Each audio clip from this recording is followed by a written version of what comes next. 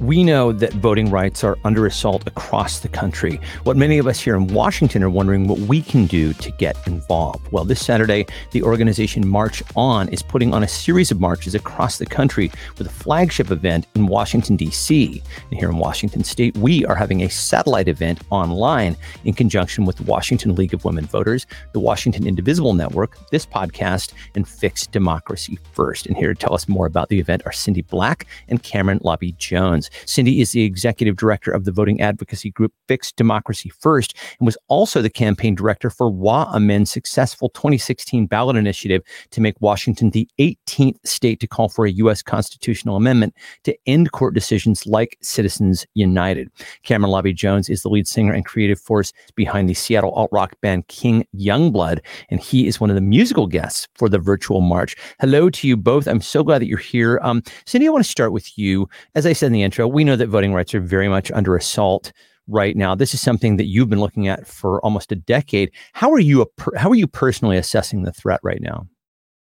I think it's one of the biggest threats going on in democracy right now that we've seen in this country's history. Right now, 48 states have introduced over 400 different bills that would suppress the vote in some form or another, whether it's closing polling locations, creating really strict ID laws, getting rid of mail-in voting, and a variety of other things. We're just seeing a huge threat to democracy, more than we probably have seen sometime in our country's history. This is really today's civil rights movement.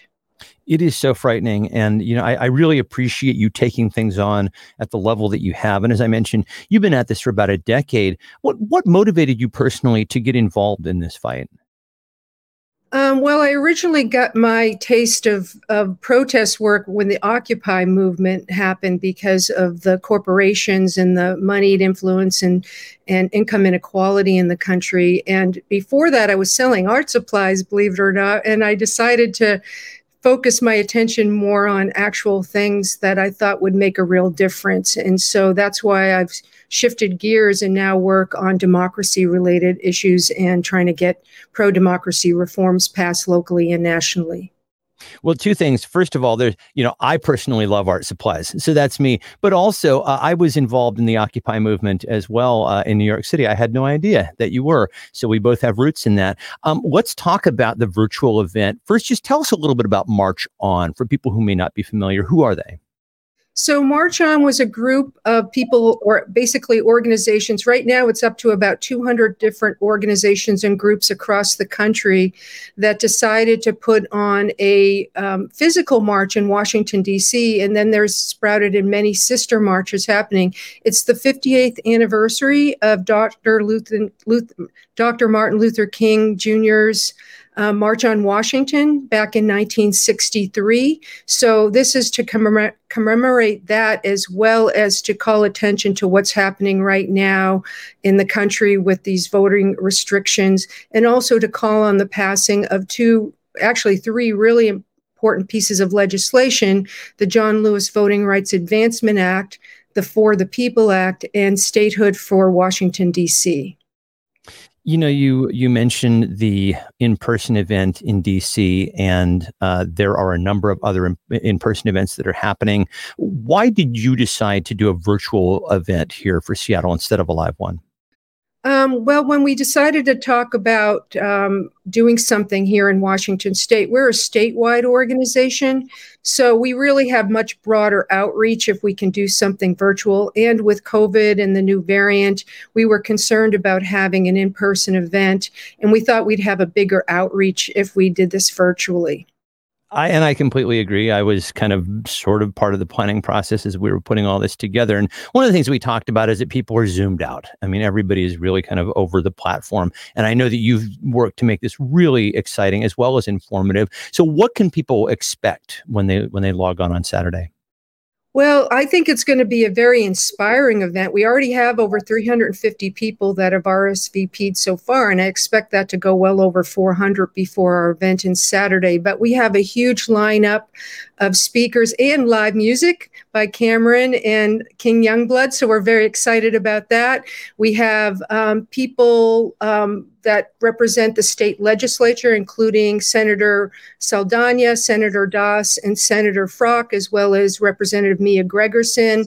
We also have former Representative Jesse Weinberry. We have the King County Elections Director, Julie Wise, Paul Benz from Faith Action Network. And then we also are going to have some special video messages from Reverend Terrence McKinley out of Washington, D.C., as well as Martin Luther King III is going to be sending us some video messages. So we find it's going to be extremely inspiring. We have a wonderful MC. Rebecca M. Davis is going to be our MC. And as I mentioned, we're going to have some live music as well by Cameron and his folks. So we're very excited about this event. Well, I'm excited about this event as well. And we've talked about sort of the outcomes that we're hoping for. You personally, what are you hoping this event accomplishes? Well, a big part of the event, and I forgot one important person, we also have a two-time WNBA champion join us, Crystal Langhorne, so I didn't want to leave her out of the mix too. So we're very excited to have her. But what we're hoping to get out of the event is to inspire people to get involved on a local and a national level. We're going to have call for action for the For the People Act, as well as the John Lewis Voting Rights Advancement Act and DC statehood. So we're going to be doing a big push for that, telling people how they can get active, whether it's phone banking, writing letters to the editor, calling their senators, encouraging other people to do the same. So really, it's a big call to action to get people motivated here in Washington state and beyond to make sure that these bills get passed so we can combat some of the laws that are being introduced and passed around the country right now that limit voting access. Well, it's one of the most worthwhile causes that I can think of right now. Where do people go to register for the event and or donate if they can? You can actually go to marchon.org. And that is, marchonforvotingrights.org. And you'll see a whole list of there. And then also, if we can put the link, share the link for the registration directly. You can also find us on Facebook. You can look at Fixed Democracy First, League of Women Voters of Washington, or Washington Indivisible Network. All have that posted on their Facebook page as well. So we encourage people to register. But you can find our event on the map on marchonforvotingrights.org.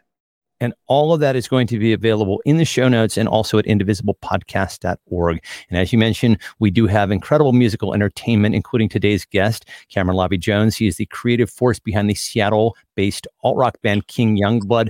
Hello, Cameron. How are you, man? I'm doing well, guys. How are you guys holding up? We're holding up okay, and it's first of all, I just have to say it's good to see you. And I would just say this right off the top. I have emceed a couple of events now that you have played at, and I always feel better when you play. I mean, you're just kind of a force of nature, man. Thank you so much, brother. I really appreciate you saying that, man. For real. It means a lot. Well, I mean it. And, I'll just ask, because I know this has been a really hard time for musicians. How are things going in the music scene right now? Are you back to playing live gigs? Absolutely. Yeah. It's a very fascinating thing for musicians right now because, we were the first to have to close and the last to kind of be able to get back into things. But, I've been playing a lot of shows lately since things have opened up a little bit more. It's definitely been a constant balance of making sure that everybody on my team is staying safe while still throwing the shows and, going to work, doing our job. But, I've been very, very busy lately. Even just last Friday, I had 2 shows in one day. One over at Fremont Friday, and then another one opening up for Aaron Jones over at Numos. So it's been an exciting couple of weeks lately. And I'm really grateful that we've been able to have access to, vaccines, testing, all that good stuff to make sure everybody's staying safe. And we haven't had any scares or anything like that in the 2 years we've been in this pandemic. So I can only hope that we keep doing what we're doing here. Well, I'm glad that you're back. I'm really glad that Numos made it. It was scary, man. We didn't know if they were going to make it. Yeah. So it's a Seattle music institution. I'll get a little teary if I talk about it. So, before you start playing, I just want to let people know, like, you're a young guy by any standards, even by my old guy standards, but you're really young, and you started in music super young. Like, you started playing with 2 of the guys who are now with you in King Youngblood when were you, like 10? Is that right? Yeah. I started playing music around 10. And, that was the first song that I ever wrote for King Youngblood was at 10. Wow. Since then I met Hamoon, my bassist, in like, gosh, it's crazy. I was playing soccer with him in like Montessori school when we were like really, really little. And we actually didn't know that we had done that until he was leaving my place for rehearsal one day and he saw this soccer ball that he recognized and had all these little kids' signatures and everything on it. And I didn't think anything of it. I just thought it was a relic of my past. And he grabs it and he was like, dude, this is my signature, man. And he's like, just small things like that where it's like, okay, the universe is definitely bringing. Yeah. You got to include that in your eventual biography. Yeah. Absolutely. That's going in the book for sure. It's, but yeah, no, I've just always really felt, a lot of gravitational pull to the people that I'm able to create with and support this message. And especially when you're somebody that really looks at the intersections of art and activism, you got to follow that energy when it makes sense, because those are the people that really help you vet things, help you make sure you're putting your best foot forward, and as well as being as effective as you can when you're using your art for activism. Since you mentioned that, I will just ask you how you think about the fight for voting rights. Yeah, well, I think voting is important. I think it's one of the tools in the toolbox for creating change, that with protests, so disruption, with public comment, with outcry, with accountability, all of those things. And voting is one of those tools that we absolutely need in order to create the change that we need for underprivileged, but even more so marginalized communities more than anything. For King Youngblood, our first real jump into things was on the voting side. For all the gerrymandering and the intentional detachment that comes from when you're a part of a marginalized group and being a part of the larger democracy in America. For us, it was a really big jumping off point. We did a tour back in 2018 going around to different high schools and colleges in Washington State called the Make Your Voice Heard Loud and Vote Tour, partnered with the League of Women Voters, NAACP, the King County Board of Elections, and we would throw shows on a flatbed truck, run our own sound, and have a voter registration booth right next to, APACE, I can't forget them, and have a voter registration booth right next to the stage where anybody 18 and up could come and literally get registered to vote at a show. And we were able to get over 3,200 young voters registered. That's great. And so it was our first kind of insight into recognizing, hey, not only can we do this and do it in a way that's authentic to us, but we can do this in a way that is authentic to other people as well. After that, we've been focused a lot on mental health, and we were also very active over at CHOP here in Capitol Hill when everything was going on last summer. So for us, art and activism go hand in hand. You can't really have one without the other, because you have to be able to articulate to people in a way that they understand and in a way that inspires them to join a movement, not just get told to join a movement. It's very different. And I'm very lucky that being an artist has given me the tool set to help inspire people to jump on board with doing the right thing. Well, listen, man, we're lucky to have you. Seattle's lucky to have you. And I thank you for all the work that you're doing. And before we go, I'm going to ask you to play a song for us. What are you going to play?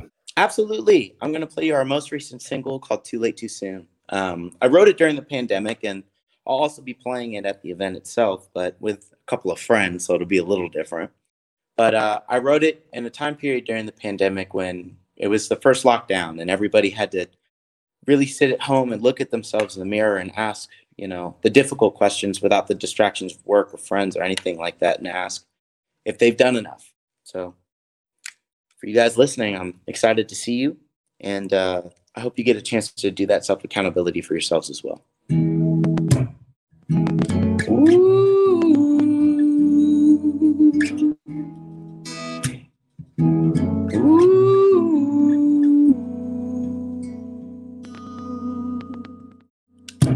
Crumpled up my brain like paper planes that flew to east and burned above their wings.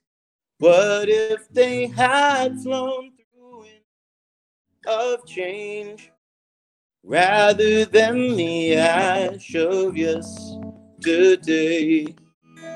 Maybe then they'd learn to fly around, learn to miss the ground. It's just so hard to tell right now. So